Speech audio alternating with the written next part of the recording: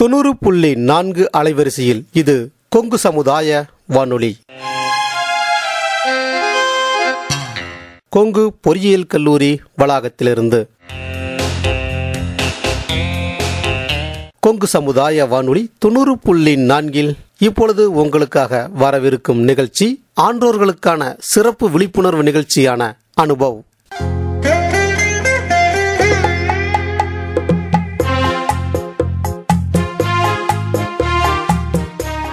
அதாவது இந்திய அரசாங்கத்தின் அறிவியல் மற்றும் தொழில்நுட்பத்துறை என்னும் டிபார்ட்மெண்ட் ஆஃப் சயின்ஸ் அண்ட் டெக்னாலஜியால் நிறுவப்பட்ட விஞ்ஞான் பிரசார் என்னும் துறை மற்றும் அழகப்பா பல்கலைக்கழகம் இணைந்து வழங்கும் 60 வயதுக்கும் மேற்பட்ட ஆன்றோர்களை உள் இணைக்கும் புதுமையான சமுதாய வானொலி நிகழ்ச்சி அனுபவ்.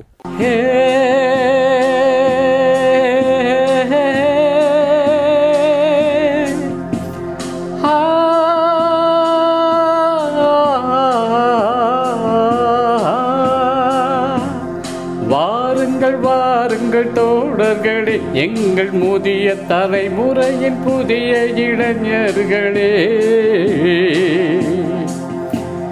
வாருங்கள் தோழர்களே, எங்கள் முதிய தலைமுறையின் புதிய இளைஞர்களே. நமக்கென ஒரு உலகம், நமக்கென ஒரு வாழ்க்கை, வயது கூட வெறும் எந்தா, இங்கு வாழ்க்கையே ஜாலி வந்தா.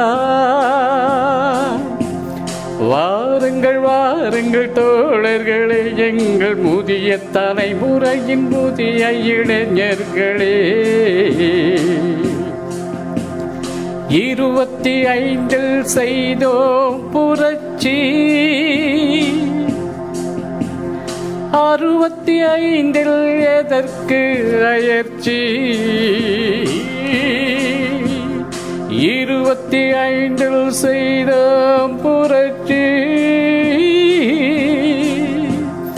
65 எதற்கு அயற்சி.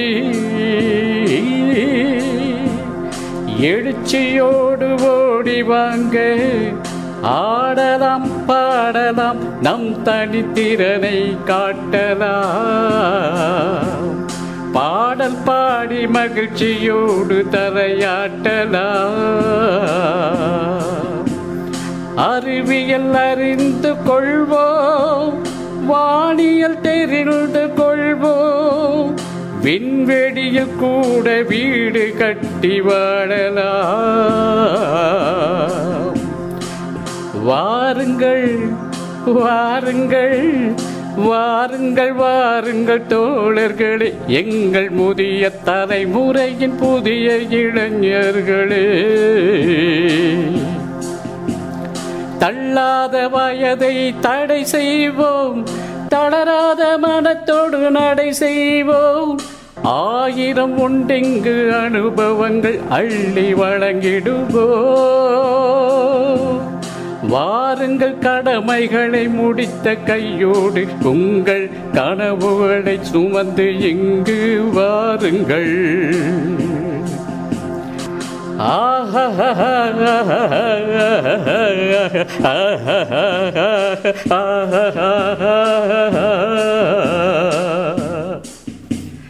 லா லா லா லா லா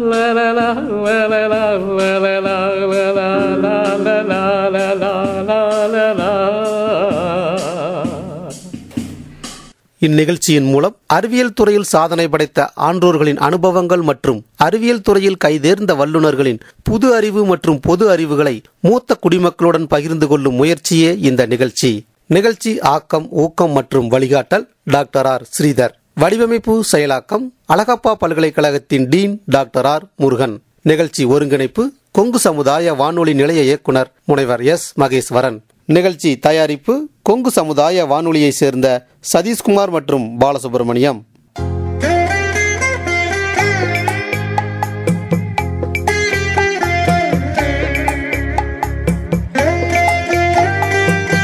இன்றைய நமது நிகழ்ச்சியில் உங்களுக்காக ஒளிவலம் வருவது தென்னை வளர்ப்பு மற்றும் தேங்காய் உற்பத்தியில் நீண்ட நெடிய அனுபவமுள்ள விவசாயியான அவல்பூந்துறை பகுதியைச் சேர்ந்த திரு வெங்கடாச்சலம் அவர்கள் தென்னை விவசாயம் பற்றி கூறும் தனது அனுபவம், கருத்துக்கள் மற்றும் ஆலோசனைகளை கேட்போம். இவருடன் கலந்து உரையாடியவர் கருக்கம்பாளையம் பகுதியைச் சேர்ந்த ராசு அவர்கள். ஐயா வணக்கங்க ஐயா. உங்களை பற்றியும் தென்னை மரங்கள் பற்றியும் அதை எப்படி பராமரிப்பது, அதன் பயன்பாடுகள் பற்றியும் கொஞ்சம் விளக்கமாக சொல்லுங்க ஐயா. என் பேர் வெங்கடாச்சலமுங்க. நான் ஒரு தென்னை விவசாயி. அது மட்டும் இல்லாமல் நான் உழவர் உற்பத்தியாளர் கம்பெனியில் ஒரு ப்ரமோட்டருங்க. தென்னை உற்பத்தியாளர் சங்கத்துலேயும் இருக்கேன். எனக்கு வயசு 65 ஆயிடுச்சுங்க. எனக்கு நிறைய தென்னை மரங்கள், தேங்காய், அதை பற்றியான ஒரு ஆராய்ச்சி மனப்பான்மை, எல்லாம் எப்படி பண்ணுறாங்க, நம்ம தோட்டத்தில் எப்படி பண்ணுறோம், பொதுவாக எல்லா மக்களும் எப்படி தென்னை பயிரிடணும் அப்படின்னு ஒரு ஆர்வமான இதில் நான் எல்லா தகவலையும் திரட்டி வச்சுருப்பேன். இப்போ கொங்கு சமுதாய வானொலியில் நேயர்களோடும் விவசாய பெருமக்களோடவும் என்னுடைய கருத்துக்களை பகிர்ந்துக்கிறதுக்கு நான் மிகவும் மகிழ்ச்சி அடைகிறேன். முதல்லைங்க, தென்னை எப்படி இந்தியாவுக்கு வந்தது அப்படின்னா, இது இதனுடைய தாயகம் பிலிப்பைன்ஸ் நாட்டிலிருந்து கடல் மூலமாக மிதந்து வந்த அந்த வரத்தேங்காய்க அரபிக்கடல் கடற்கரையில், கேரள கடற்கரையில் ஒதுங்கி அதுக ஒரு காட்டு தாவரமாக வளர்ந்துக்கிட்டு இருந்தது. அப்போல்லாம் தேங்காயினோட உபயோகத்தை யாருமே தெரிஞ்சிருக்காத காலம்.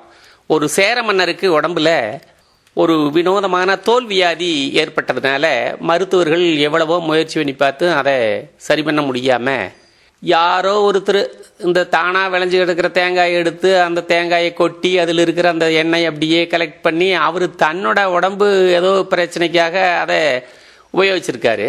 அதை அவருக்கு நல்லா முடி மகாராஜாவுக்கு அதை அறிமுகப்படுத்தியிருக்காரு. மகாராஜா அதை உபயோகப்படுத்தி அவருடைய தோல்வியாதி சுத்தமாக நல்லாயிடுச்சு. அதனால் அவர் என்ன செஞ்சார்னா, கேரள மாகாணமே அந்த காலத்தில் சேரநாடுன்னு சொல்கிற அந்த நாட்டினோட அனைத்து பகுதிக்கு தென்னை பயிரிடுறதுக்கு மிக ஊக்கமளித்தார். எல்லாம் வச்சிருக்கிறவங்களுக்கு இது அப்படித்தான் தென்னை இந்தியாவுக்குள்ளே வந்தது. அப்புறம் கிழக்கு கடற்கரையில் அதே மாதிரி வடகிழக்கு பருவக்காற்று, தென்மேற்கு பருவ, அது கிழக்கு கடற்கரையிலையுமே தென்னை உருவாகிருச்சு. தென்னை பொறுத்தளவுக்கு கடற்கரையோரங்களில் வளர்கிற வாலிப்பான பயிர் இருந்தாலும் நாம் சமவெளி பிரதேசத்தில் இங்கே எல்லாம் கொண்டுட்டு மறுபடியும் அதனுடைய உபயோகத்தினால நம்ம பயிரிட்டுருக்கிறோம். அது நம்ம சீதோஷ்ண நிலைக்கு மிக ஒத்து நல்ல திறனுடைய காய்ப்பு மரங்களாகவும் நல்ல சத்து மிகுந்த உணவாகவும் உருவாகிவிட்டது. இப்போ 2 பெரிய ரகங்கள் இருக்குது. மேற்கு கடற்கரை நெட்டை, கிழக்கு கடற்கரை நெட்டைன்னு. அதாவது முதல்ல உருவான அந்த நாட்டு மரங்கள் தான் இன்னும் நீடித்து நல்ல காய்ப்பு திறன் கொடுக்குது. கோக்ரன் டெவலப்மெண்ட் போர்டு மூலமாக ஆராய்ச்சிகள் செய்து கலப்பினங்களை உருவாக்குறாங்க. குட்டை நெட்டை, நெட்டை குட்டை, இந்த ரகங்கள் காய்ப்பு திறன் மிகுதியாக இருக்கிற மாதிரி தான் தோணுது. ஆனால் எங்களோட அனுபவத்தில் விவசாயிகள் நாங்கள் எல்லாம் நிறைய பேர் கலந்து உரையாடும் போது முதல்ல காய்க்குதுங்க, மறுபடியும் நோய் தாக்குதலுக்கு சீக்கிரமாக இலக்காகுது. அப்புறம் கொலை முறிஞ்சு போயிடுது, மட்டை சரிஞ்சு போயிடுது. அப்புறம் நிறைய தண்ணி அதுக்கு தேவை, உரமும் அதுக்கு நிறைய தேவைப்படுது. ஒரு 10-15 வருஷமாகி மேலே போயிட்டுதுன்னா காய்ப்பு திறன் குறைஞ்சி போயிடுது, காய் சிறுத்து போயிடுது. அப்புறம் மார்க்கெட்டில் நாங்கள் விற்க கொண்டுட்டு போகும்போது நாட்டு ரக தேங்காயினுடைய தோற்றமு, மரபணு மாற்றப்பட்ட ஹைபிரிட்னு சொல்கிற இந்த தேங்காயினுடைய இதுக்கு வித்தியாசத்தை வியாபாரி தெளிவாக கண்டுபிடிச்சிடுறாரு.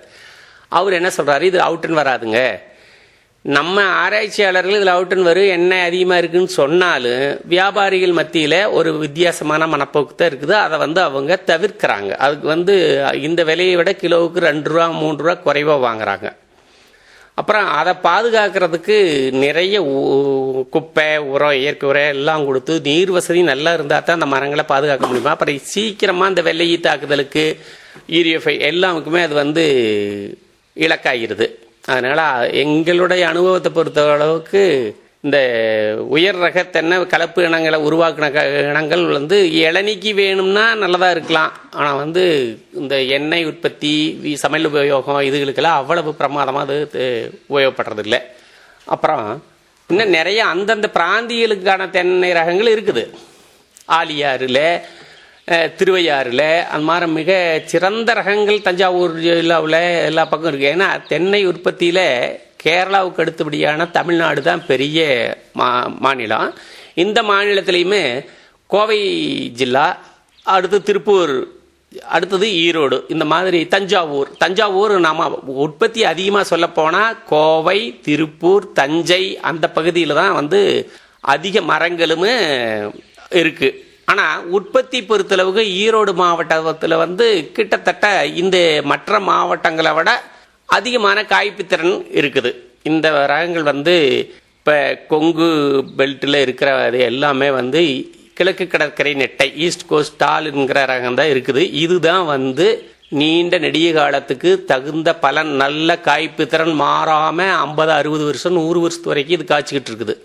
நல்லா வளருது, நோய் தாக்குதலுக்கு இலக்காகிறது இல்லை. இந்த மரங்கள் வந்து வறட்சிக்கு தாங்குது. 40 டிகிரி 45 டிகிரி சென்டிகிரேட் வரைக்கும் தாங்குற மரம் இந்த கிழக்கு கடற்கரை நெட்டைங்கிற நாட்டு ரகம் தான். மேற்கு கடற்கரை நெட்டை கூட ஒரு 35 டிகிரி உஷ்ணத்துக்கு மேலே உஷ்ணம் இருந்ததுன்னா அது வந்து குரம்பை கொட்டு, அது தாக்கு பிடிக்கிறது இல்லைங்கிறாங்க. அதனால் அந்த ரகங்களை கொண்டுட்டு வந்து இங்கே பயிரிடும்போது நமக்கு அது சிறப்பானதாக இல்லை. நமக்கு சிறந்தது கிழக்கு கடற்கரை நெட்டை. அப்புறம் இந்த ரகங்கள் வந்து தண்ணி தேவையே கொஞ்சம் கம்மியாக வறட்சி காலத்தில் நாம் ஒரு 60-70 லிட்டர் தண்ணி தினம் விட்டுக்கிட்டு இருந்தாலும், அல்லது 2 நாளைக்கு ஒருக்கா 3 நாளைக்கு ஒருக்கா ஒரு 100 லிட்டர் தண்ணி கொடுத்தா கூட அந்த மரங்கள் வந்து ஒன்றும் பட்டு போகாமல் இருக்குது. மறுபடியும் வந்து நல்ல செழிப்பான தண்ணி வசதி வந்து உட்பட காய்ப்பு திறன் மறுபடியும் பழையபடி பிக்கப்பாயுங்க. இந்த விதைகளை எப்படி தேர்ந்தெடுக்கிறதுனா, ஒரு 30 வருஷத்துக்கு மேலே மரம், ஒரு 50 வருஷத்துக்கு உள்ளான மரங்களில் நல்ல வறட்சி இல்லாத காலத்தில், சாதாரண காலத்தில் நல்ல நீர்வளத்தோடு இருக்கிற சமயத்தில் இருக்கிற நல்ல நெத்து காய்களை தேர்ந்தெடுத்து 1 மாதம் நிழலில் உணர வச்சு, அதுக்கு முன்னால் நிலத்தில் படுகடையாவோ அல்லது செங்குத்தாவோ நாம் நட்டு மணலில் மூடி வச்சுட்டு தண்ணி விட்டுக்கிட்டு இருந்தோம்னா 3 மாதம் ஆகுது, 100 நாள் ஆகுது முளைச்சி வர்றதுக்கு உறுதியாக. அதுக்கு பிற்பாடு அந்த கண்ணுகளை ஏதாவது நீத்து போன கண்ணுகளாக இருக்கிறதையெல்லாம் ஒதுக்கிட்டு நல்ல கட்டை விரல் மாற நல்ல உறுதியான இது இருக்கிற கண்ணுகளை ஒரு 5 இலை வர்ற சமயத்தில் எடுத்து நிலந்த குழி வெட்டி வச்சுருந்து அது குழியில் எப்படி போடணும்னா குழிமண்ணை வெளியே எடுத்துரிஞ்சிடணும். தோட்டத்து மண்ணை நிரப்பி அந்த தோட்டத்து மண்ணில் நம்ம இந்த தென்னையை பதிவு பண்ணணும். எந்த காரணத்தை கொண்டு குருத்தில் தண்ணி இறங்காத அளவுக்கு பார்க்கணும். மேட்டு நிலமாக இருந்தால் ஆழமான 3 அடி குழி வெட்டலாம். வயல் வெளி உரம்பாகிற நிலமாக இருந்ததுன்னா அவ்வளோ ஆழம் வெட்டக்கூடாது. வெட்டுனா அந்த குருத்து அழுகி போய் சேதமாயிருது. இந்த பகுதியில் லோய பவானி பாசன பகுதியிலெல்லாம் வந்து உரம்பு காட்டுகளுக்கெல்லாம் மேலாக வைக்கிற தென்னை மரங்கள் தான் தப்பிச்சதுங்க. நாங்களும் பல தடவை வச்சு ஆழமான குழி வெட்டி வச்சதெல்லாம் வந்து உரம்புல சிக்கி 1 மாதம் 2 மாதம் உரம்புல நின்றுதுன்னா அப்படியே குருத்து அழுகி போயிடுது. அது கொண்டு வரவே முடியல. இப்போ நாங்கள் அதுக்காகத்தான் வந்து மேலாகவே நட்டு, அப்படிக்கு இது மேலே வந்த பிற்பாடு மரத்தை சுற்றி கொஞ்சம் ஒரு வண்டி 2 வண்டி மண்ணை வேற மண்ணை போட்டு மரத்தை ஒரு உறுதிப்படுத்தி அது இருக்குது. அப்படித்தே இருக்குது எல்லா மரமுமே. அப்புறம் தென்னை பொறுத்தளவுக்கு காய் வெட்டுறது எப்படின்னா, இளநி நல்லாவே சுறுசுருன்னு இருக்கிற இளநி, நம்ம இது வந்து மற்ற இளநிகள் இனிப்பாக இருக்குது. அந்த மலேசியன் எல்லோ அது மாதிரி இந்த குட்டை ரக இளநிகளை நம்ம கபடி வாத்திரம் சொல்கிறோம், கங்காபண்டம் சொல்கிறோம், அந்த மாதிரி இளநிகள் தண்ணி நிறையா இருக்குது, இனிப்பு இருக்குது. ஆனால் வந்து நம்ம இளநியினுடைய டேஸ்ட் இருக்குதுன்னு சொல்ல முடியாது. நம்ம ரக இளநிகள் தான் வந்து சிறப்பாக இருக்குது. இளநி 1 மாதத்துக்கு ஒருக்கா கூட வெட்டலாம். இளநி நல்ல விலைக்கு போகுது. வெயில் காலத்துலலாம் வந்து இங்கேயே தோட்டத்திலேயே 20 ரூபாய்க்கு வாங்கிக்கிற இளநி. அதனால் அது ஒரு நல்ல வருமானம் சொல்லலாம். மரத்தில் காயை நிறைய வெட்டிக்கிட்டு இருக்கிற போது மேல் குரம்பைகள் ஒட்டும். காய் பழுத்து தானாக விழற அளவுக்கு விட்டுதுன்னா, ஒரு தடவை ஒரு 100-150 காய் மரம் நிறைய இருந்ததுன்னா மேல் குரம்பைகள் குறைஞ்சிரும். மேல் குரம்பைகள் வந்து இது ஒரு மக்களுடைய கருத்து, இப்படித்தான் சொல்கிறாங்க. அது உண்மைதான் போல் இருக்கு. அந்த காய்களை வந்து வறண்டு உளுந்து அதில் இருக்கிற கொப்பரப்பருப்பை எடுத்து மார்க்கெட்டில் விற்க கொண்டு போனால் தண்ணி வெத்தின காயினோட பருப்பை விட தண்ணி ஆடும்போது போட்டு அதை உடச்சி பருப்பு பண்ணி விற்கிற பருப்பு விளையச்சா போகு, தண்ணி வெத்தின பருப்பு விலை கம்மியாக போகுது. ஏன்னா நான் பல தடவை இதை வந்து நல்லா பார்த்துருக்குறேன். தண்ணி வெத்தின பருப்பில் எண்ணெய் குறைவாக கிடைக்குமா.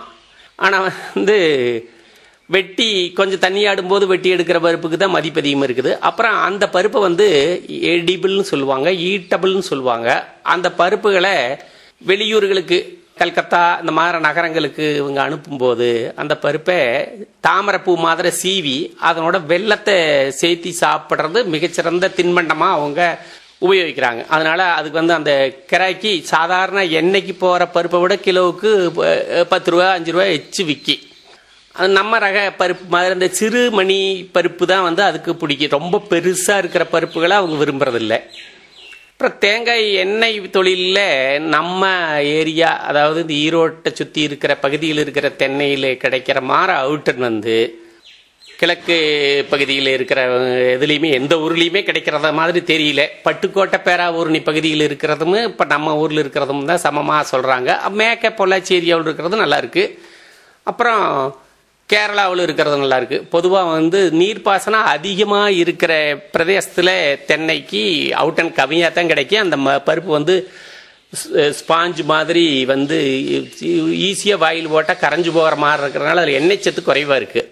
தண்ணி வத்தி பாயக்கூடிய மேட்டு நிலங்களில் இருக்கிற தென்னையினுடைய உயர் அவுட்டன் தண்ணி நிறையா பாயறதுல கிடைக்கிறதில்லை. ஆகவே தென்னையே நாம் நினைக்கிற மாதிரி எப்பவும் தண்ணிக்குள்ளேயே இருக்கணுங்கிறது கிடையாது. அது தண்ணி வத்தி பாயறது, தண்ணி தானாக உறிஞ்சணும்னா மேல் மண்ணு காயணுங்கிறாங்க. தண்ணிக்குள்ளேயே நிறுத்தி இருக்கிறது தென்னைக்கு சரியான நீர்ப்பாசனம் அல்ல. அப்புறம் தென்னை பொறுத்தளவுக்கு நோய்கள் ஹைபிரிட் மரங்களுக்கு தாக்குது அதிகமாக. இந்த கிழக்கு கிடக்கிற நெட்டையை தாக்குனாலும் கூட காய்ப்பு திறன் குறையிறது இல்லை. வெகுவாக குறையிறதே இல்லைன்னு நம்மளால சரியாக சொல்ல முடியாது. அவ்வளவு மோசமாக குறையிறது இல்லை. அந்த நோய்க்கு தீர்வும் காண முடியல. அவங்க சொல்கிற வேளாண்மை துறையில் சொல்கிறதையெல்லாம் என்ன செஞ்சு பார்த்தாலும் அது அந்த நிரந்தரமாக அந்த வெள்ளை ஈக்கள் இருந்துக்கிட்டு தான் இருக்குது. அப்புறம் தென்னையினுடைய உபபொருட்களை நாங்கள் எல்லாமே பயன்படுத்துகிறோம். அடிமட்டையே விற்றுப்படுறோம். ஓலையே கீத்து பின்னரவனும் வாங்கிட்டு போகிறேன். ஈக்குமாறு உரிக்கிறவங்க இப்போ நிறைய அதுதான் தொழில். கிராமங்களில் அந்தந்த வீட்லேயே அது ஒரு குடிசை தொழில் மாதிரி செய்கிறோம். அப்புறம் அந்த விறகுக்கு அந்த மீதி இருக்கிற அரைக்கு போட்ட மட்டைகளை போட்டுக்கிறோம். தேங்காய் உரித்து மட்டையை எரிபொருளுக்கும் கொண்டு போகிறாங்க, நார் மில்லுக்கு கொண்டு போகிறாங்க. நார் தேவை இந்திய நாட்டுக்கு மிக அதிகம். ஏன்னா இது ஏற்றுமதி தரமான ஒரு கைவினைப் பொருள் தயாரிப்புக்கு தென்னை நார் மிக உபயோகமாக இருக்குது. இந்த பித்துன்னு சொல்கிற இதுகளை கட்டியாக இறுக்கி அதை இஸ்ரேல் மாற நாடுகளுக்கு, நீர்வளம் குறைவான நாடுகள் அதை வாங்கி கொண்டு போய் அவங்களோட நர்சரி அல்லது செடிகளை பராமரிக்கிறது அது மாதிரிக்கான தண்ணியை உறிஞ்சக்கூடிய தன்மை இந்த பித்துக்கு இருக்கிறதுனால இதை கட்டியாக்கி கொண்டுட்டு போய் அங்கே தண்ணி ஊற்றுனா அது நிறைய தண்ணி எடுத்து வச்சுக்கிட்டு கொஞ்சமாக ரீப்ரொடியூஸ் பண்ணுமா. அதனால அந்த இதனுடைய தேவை அதிகமாக இருக்குது. இப்போ அது கொண்டு ரோட்டில் ஓட்டி தீ வச்சுக்கிட்டு இருந்தது இப்போ ஒரு சாக்கு 150 ரூபாய்க்கு விற்கிது. நல்லா கிராக்கில் விற்கிது. அப்புறம் தென்னை மரம் ஏறதுக்கு ஆளுக இல்லைங்கிறது ஒரு பெரிய குறை தான். அது இந்தியாவில் மனித வளம் அதிகமாக இருக்குது. எம்ஏ எம்எஸ்சி என்ஜினியரிங் படித்த பசங்க தென்னை மரம் ஏறக்கு வராங்க. ஏன்னா காலையில் 7 மணிக்கு ஏறினா 11 மணிக்குள்ளே பொட்டி அவுத்துட்டு போயிடுறாங்க. 1500 2000 ரூபா சம்பாதிக்கிறாங்க. ஒரு மரத்துக்கு 30 ரூபா கொடுக்குறோம். சந்திக்கிற இளைஞர்களை கேள்வி கேட்டால் அவங்க சொல்கிறாங்க, இதே போதுங்க, எங்களுக்கு இதே நல்லது. வலுவான உடம்பு இருந்ததுன்னா அவங்க ஒரு 100 மரம் ஏற அளவுக்கு சக்தி உள்ள. 100 மரம்னா 3000 ஆச்சு. ஆனால் அவ்வளோ ஏற வேண்டியதில்லை. ஒரு 70 மரம் 60 மரம் ஏறினாங்கனாவே ஒரு 2000 ரூபா அவங்க நிம்மதியாக அவங்க சொந்த தொழில் செஞ்சுக்கிட்டு அது இருக்காங்க. மிஷினரி வச்சு பண்ணுறது இவ்வளவு கூலியோடு பண்ண முடியுமான்னு எனக்கு தெரியல. அது பலவிதமான மரமேற கருவிகள் வருது.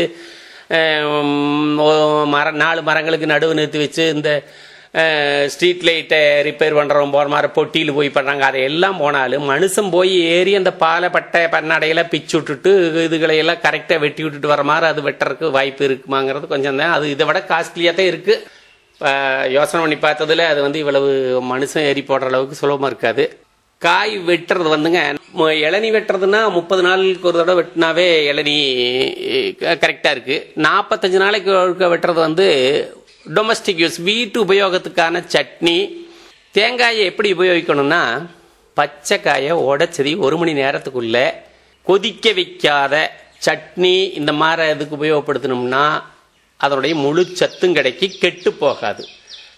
கொதிக்க வச்சோம்னா அந்த கொழுப்பு தரம் மாறி போய் அது நம்ம உடம்புக்கு ஒவ்வாத குணத்துக்கு வரும். ஆனால் அது ருசிக்காக வர தேங்காயை நம்ம கொதிக்க வச்சு சாப்பிட்ற பழக்கம் இருக்குது. ஆனால் தேங்காய் உபயோகம் மக்களும் இப்போ முந்தி போல் இல்லாமல் எல்லா குழம்பு வகைகள்லையும் தேங்காய் உபயோகிக்கிற பழக்கம் வந்திருக்குது. ஏழை எளியவர்களுக்கு குறைவான விலை கிடைக்கிற காலத்துலலாம் வந்து தேங்காயை நல்லா மிகுதியாக உபயோகப்படுத்துகிறாங்க.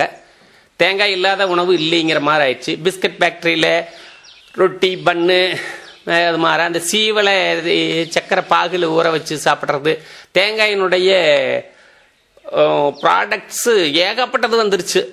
அது வந்து தேங்காய் பவுட்ரு, இந்த சீவல் மாத்திரை, வெளிநாடுகளில் கூட தேவைக்கு தகுந்த சமயத்தில் அதை ஃப்ரீசரில் வச்சு ஃப்ரீஸ் பண்ணி வச்சுருக்காங்க. அதை வந்து கொஞ்சம் சூடு பண்ணி ஊற்றி போட்டு, இது இந்தியர்கள் எங்கெங்கே வெளிநாடுகள் வாழ்கிறாங்களோ அவங்களுக்கெல்லாம் தேங்காய் தேவைப்படுது. அப்புறம் தேங்காய் எங்கெங்கே உற்பத்தி ஆகுது அப்படின்னா, பூமத்திரேகை ஒட்டியுள்ள நாடுகளில் 60 நாடுகளுக்கு மேலே இந்த பசிபிக் கடலில் இருக்கிற தீவுகள்லாம் வந்து பெரிய பிலிப்பைன்ஸ் உலகத்திலே மிகப்பெரிய உற்பத்தி நாடு. அதே மாதிரி இந்தோனேஷியாவில் உற்பத்தி ஆகுது. கடலில் இருக்கிற நிறைய தீவு கூட்டங்களாக இருக்கிற கரீபியன் தீவுகளில் ஹைத்தி, அந்த மாதிரி அமெரிக்காவுக்கு பக்கத்தில் மெக்சிகோ, அந்த பூமத்திய ரேகையினுடைய உஷ்ண மண்டலத்துக்கு உபமண்டலம் இருக்கிற நாடுகளில் தேங்காய் விளையுது. அது அந்த விலை ஏற்ற இறக்கத்தை அது எல்லா நாடுகளோட உற்பத்தியும் சேர்ந்து தான் நிர்ணயம் பண்ணு. இந்தியாவிலிருந்து ப்ராடக்ட்டுக்கு வெளிநாடுகளுக்கு ஏகப்பட்டது போகுது. தேங்காய் தொட்டி மிகச்சரியான கிராக்கியான பொருள். அந்த தொட்டியை கறி சுட்டு அதை ஆக்டிவேட்டட் கார்பன் தயார் பண்ணுவாங்களாமா. அது வந்து 180 வகையான பொருள்களுக்கு மூல காரணமாக இருக்காமா. தொட்டி உபயோகமாகுதுங்க, மட்டை நாருக்கு போகுது, அதை பெருக்கிற அந்த மாறு தயாரிக்கிறதுக்கு இது போகுது, தென்னையினுடைய எல்லா பொருள்களும் போகுது. ஆகவே இந்த தென்னை மரம் வந்து சின்ன விவசாயி கூட ஒரு 10 மரம் வச்சுருந்தா கூட ஒரு பொருளாதார தேவையை பூர்த்தி பண்ணக்கூடிய ஒரு வகையான நல்ல தாவரம். கற்பகதருன்னு சொல்லுவாங்க, அது காமதேனுன்னு சொல்லுவாங்க. இது மாதிரி இந்த மரங்கள், மற்ற மரங்கள், மாமரம் கூட ஒரு தடவை பூக்குது காய்க்குது போயிடுது. தென்னை வந்து ஒரு தடவை காய்க்காம போயிடுச்சுன்னா அதனுடைய அடுத்த பருவத்தில் 2 இந்த காயும் ஜெயித்து காய்க்கும் அப்படின்னு சொல்லுவாங்க.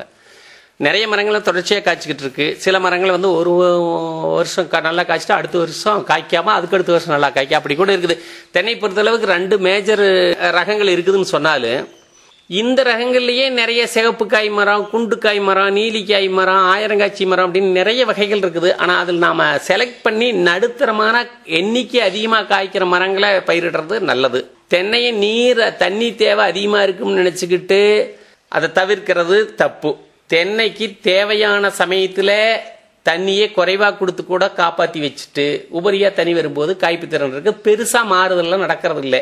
இப்போ வந்து சொட்டு நீர் மூலம் பாசனம் செய்யும்போது ஒரு தொட்டி கட்டி வச்சு கூட வறட்சி காலத்தில் சித்திரை வைகாசியில் இருக்கிற அந்த 2 மாதத்தை தள்ளிட்டோம்னா தென்மேற்கு பருவமழை காலத்தில் ஒரு 4-5 மாதத்துக்குமே, வடகிழக்கு பருவ காலத்தில் 4-5 மாதத்துக்குமே இயற்கையாக கிணறு, போர்வெல், வாய்க்க பாசனம், மழை நீர், இது மாதிரி பல காரணிகளில் தப்ப வச்சிடலாம். அல்லது தண்ணியை அந்த தற்சமயத்தில் ஒரு பானையில் ஒரு சின்ன ஓட்டை போட்டு பக்கத்தில் பதைச்சி வச்சு அதனுடைய மிக கடுமையான உஷ்ண காலத்தில் ஓலைகளை கொஞ்சம் குறைச்சிட்டு காப்பாற்றிடலாம். அப்புறம் அந்த உரிமட்டைகளை சுற்றி புதைச்சி வச்சு தண்ணி விட்டோம்னா அந்த தண்ணியே நீண்ட நாளைக்கு அப்படியே ஈரப்பதத்தை காப்பாற்றி வச்சுரு மரம் தப்பிச்சுக்கு.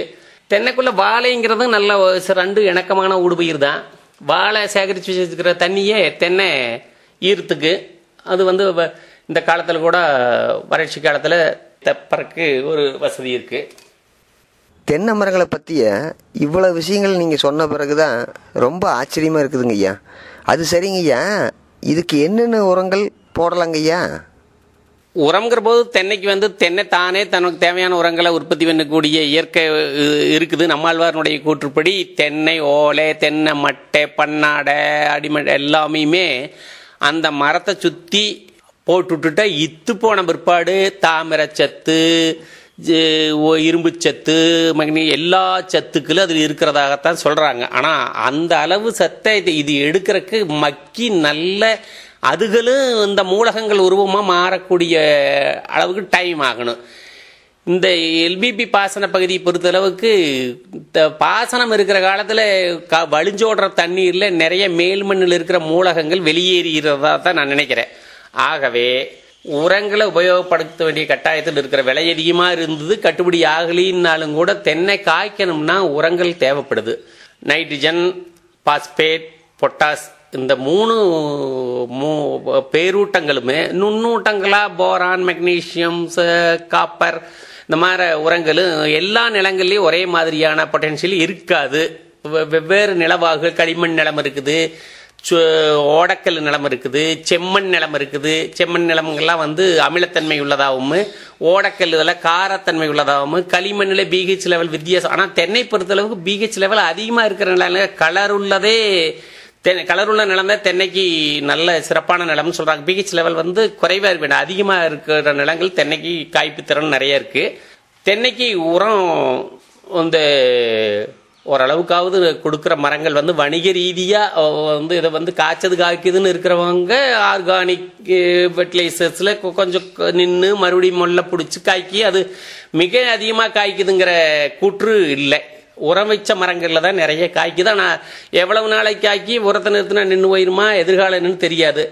ஆனால் வந்து வணிக ரீதியாக ஒரு தொழில், இப்போ விவசாய குடும்பங்கள்லாம் வணிக ரீதியாக பண்ண மாட்டிய வேணா அவங்களுடைய பொருளாதார தேவையை நிவர்த்தி பண்ணுறதுக்கு இருக்கிற வெள்ளாமே இது ஒன்று தான் கட்டுப்படியாகிறதா இருக்குது. நெல்லோ, கரும்பு, வாழை எதை எடுத்தாலும் வந்து போடுற முட்டுவலி கூட ஆகாத சூழ்நிலையில் தென்னை ஓரளவுக்கு ஒரு குடும்பம் நடத்தலாம். சிக்கனமான குடும்பம் நடத்துகிறவங்களுக்கு தென்னை வந்து ஒரு சிறந்த பயிர். ஐயா, தேங்காயில் முக்கியமான பயன்பாடு என்ன? உங்கள் அனுபவத்தில் இந்த தேங்காய் எண்ணெயில் உள்ள நன்மைகள் என்னென்னங்க ஐயா? நாட்டினுடைய பொருளாதாரத்தில் எண்ணெய் தேவை ரொம்ப அதிகமாக இருக்குது. சமையல் எண்ணெய்களை வெளிநாடுகளிலிருந்து 64% எண்ணெய்களை வெளிநாடுகளிலிருந்து இறக்குமதி பண்ணுறோம். அந்த மாதிரி பாமாயிலுங்கிற மட்டரகமான எண்ணெய் கொண்டுகிட்டு வந்து மக்களுக்கு வழங்குறதுக்கு பதிலாக தேங்காய் எண்ணெயை ரேஷன் கடையில் கொடுக்கலாம்னு மக்கள் அபிப்பிராயம் நிறைய சொல்கிறாங்க. தேங்காய் எண்ணெய் கொடுத்ததுன்னா ஓரளவுக்காவது எண்ணெய் உபயோகம் இருந்தால் தானே, உற்பத்தி இருந்ததுன்னா மட்டும் பத்தாது, உபயோகம் இருந்தால் தானே அந்த வித்து. இப்போ தேக்கம், இப்போ வந்து 100 கோடி தேங்காய் தேக்கம் விற்கிறதுக்கு வாங்குறக்கு ஆள் இல்லைங்கிற மாதிரி ஒரு சூழ்நிலை வராது. அது அப்புறம் தேங்காயை பொறுத்தளவுக்கு வெளிநாடுகளில் வாழ் இந்தியர்களுக்கு தேங்காயாகவும் போகுது, தேங்காய் எண்ணெயாகவும் போகுது, தேங்காயினோட உபபொருட்களாகும் போகுது. உபபொருட்களே ஏராளம். அதெல்லாம் வந்து தகுந்த ஏற்றுமதி ஏற்பாடுகள் இருந்ததுன்னா இதை வாங்குறதுக்கான டிமாண்ட் இருக்குது, நிறைய இருக்குது. இப்போ இந்த பருவத்தில் தேங்காய் வெளிநாடுகளுக்கு மிக தேவைங்கிற மாதிரி ஒரு செய்தி வந்திருக்குது. உள்நாட்டிலையுமே வந்து சமையலில் சத்து மிகுந்த இளநீர், இதை வந்து ஜெர்மன் நாட்டில் 2ஆம் உலகப் போரும்போது வீரர்கள் படுகாயம் அடைந்து ரத்தம் அதிகமாக சேகாதாரமானவங்களுக்கு உடனடியாக கொடுக்கக்கூடிய குளுக்கோஸ் மாதர திரவங்கள் இல்லாத சூழ்நிலையில் இளநியை நேரடியாக சலைன் வாட்டர்னு ரத்தத்தில் உடம்புல ஏற்றிருக்காங்க. இது வந்து அந்த குளுக்கோஸினுடைய பயன்பாட்டுக்கு சரிசமமான பயன்பாட்டு இது கிடைச்சிருக்குது. ஆகவே டாக்டர்கள் சிபாரிசுமே இளநியை மிக சிபாரிசு பண்ணுறாங்க. இளநீ சாப்பிட்டா சக்கரை வந்துரு அது இதுங்கிற அதெல்லாம் இல்லை. நிறைய இதனுடைய சளி பிடிச்சா இளநீ சாப்பிடக்கூடாது அதெல்லாம் இல்லை. சளி பிடிச்சா இளநீ சாப்பிட்டாவெல்லாம் ஒன்றாது. மிகச்சிறந்த இந்த குணங்களை நீங்கள் கேட்கலாம் வாட்ஸ்அப்பில். மற்ற எல்லாமே டாக்டர்களை கேட்டாலும் முந்தி வந்து அமெரிக்க நாட்டில் அரசியல்வாதிகள்னால தான் வந்து அங்கே நடந்த சோயா மொச்சையில் தயாரிக்கப்பட்ட எண்ணெய் உள்நாட்டில் விற்பனை ஆகாமல் போனால் வெளிநாடுகளிலிருந்து வந்த தேங்காய் எண்ணெய் அந்த இடத்த பிடிச்சிக்கிச்சுன்னு தேங்காய் எண்ணெய் மோசமான கொழுப்பு, அது வந்து உடலுக்கு கெடுதின்னு மருத்துவர்களை வச்சு சொல்லித்த இந்த மாதிரி ஒரு மோசமான விளைவை ஏற்படுத்துகிறாங்க அப்படிங்கிறது தான் கதை. இப்போ எல்லா டாக்டரும் தேங்காய் பச்சையாக உடச்ச உடனே சாப்பிட்டா நல்லது, தேங்காயை கொதிக்க வச்சு இது பண்ணும்போது அதனுடைய குணம் மாறுது. ஆகவே தேங்காய் உணவு நிறைய செய்யுங்க. கோயில் பிரசாதம் என்ன கொடுக்குறாங்க? தேங்காய் பழம். தேங்காயும் பழம் சாப்பிட்டா ஒரு மனிதனுக்கு ஒரு வேளை உணவுக்கு சமமான சத்து கிடைக்குது. தேங்காயில் குழந்தைகளுக்கு தாய்ப்பாலில் என்ன சத்து கிடைக்குதோ அதே சத்து தேங்காய்ப்பாலில் இருக்குது. தேங்காய் பால் தயாரித்து கண்டிப்பாக எல்லாருமே சாப்பிடலாம். தேங்காய்ப்பால் மிகச்சிறந்த உணவு. நிறைய இருமல் அந்த மாதிரி நெஞ்சு சளி இந்த மாதிரி இருக்கிறதையெல்லாம் குணமாக்குதுங்கிறது நம்ம மருத்துவங்களில் விரிவாக பேசப்படுது. அதை உபயோகிக்கிறவங்க என்ன உபயோகிச்சுட்டு தான் இருக்காங்க. தேங்காய் நிறைய உபயோகித்து மக்கள் எல்லாம் பண்ணால் இந்த உள்நாட்டில் தென்னை வளர்ப்போருக்கு இது பேருதவியாக இருக்குது. இது வந்து இந்த நம்ம பிரதேசத்தில் தென்னை வளர்றது ஒன்றும் கஷ்டம் இல்லை. மிக அதிகமான தண்ணீர் தேவைங்கிறது அந்த கான்செப்ட் சரியில்லை. தண்ணியை சிக்கனப்படுத்தி கட்டினாத்தான் தென்னை நிறைய காய்க்கு.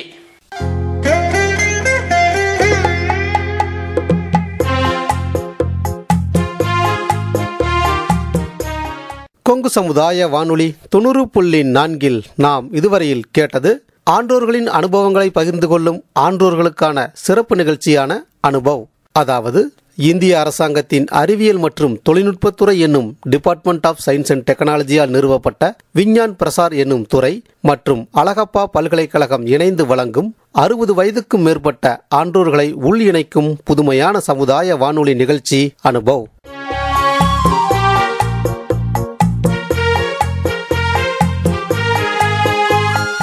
இந்நிகழ்ச்சியின் மூலம் அறிவியல் துறையில் சாதனை படைத்த ஆன்றோர்களின் அனுபவங்கள் மற்றும் அறிவியல் துறையில் கைதேர்ந்த வல்லுநர்களின் புது அறிவு மற்றும் பொது அறிவுகளை மூத்த குடிமக்களுடன் பகிர்ந்து கொள்ளும் முயற்சியே இந்த நிகழ்ச்சி.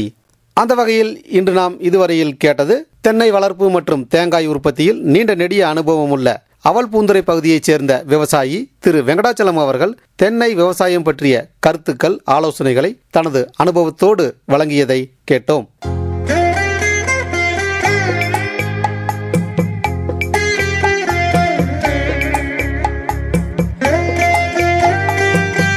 நிகழ்ச்சி ஆக்கம், ஊக்கம் மற்றும் வழிகாட்டல் டாக்டர் ஆர் ஸ்ரீதர். வடிவமைப்பு செயலாக்கம் அழகப்பா பல்கலைக்கழகத்தின் டீன் டாக்டர் ஆர் முருகன். நிகழ்ச்சி ஒருங்கிணைப்பு கொங்கு சமுதாய வானொலி நிலைய இயக்குனர் முனைவர் எஸ் மகேஸ்வரன். நிகழ்ச்சி தயாரிப்பு கொங்கு சமுதாய வானொலியை சேர்ந்த சதீஷ்குமார் மற்றும் பாலசுப்ரமணியம். இதனுடைய தொடர்ச்சியினை அடுத்த பாகத்தில் நாம் கேட்கலாம் நேயர்களே.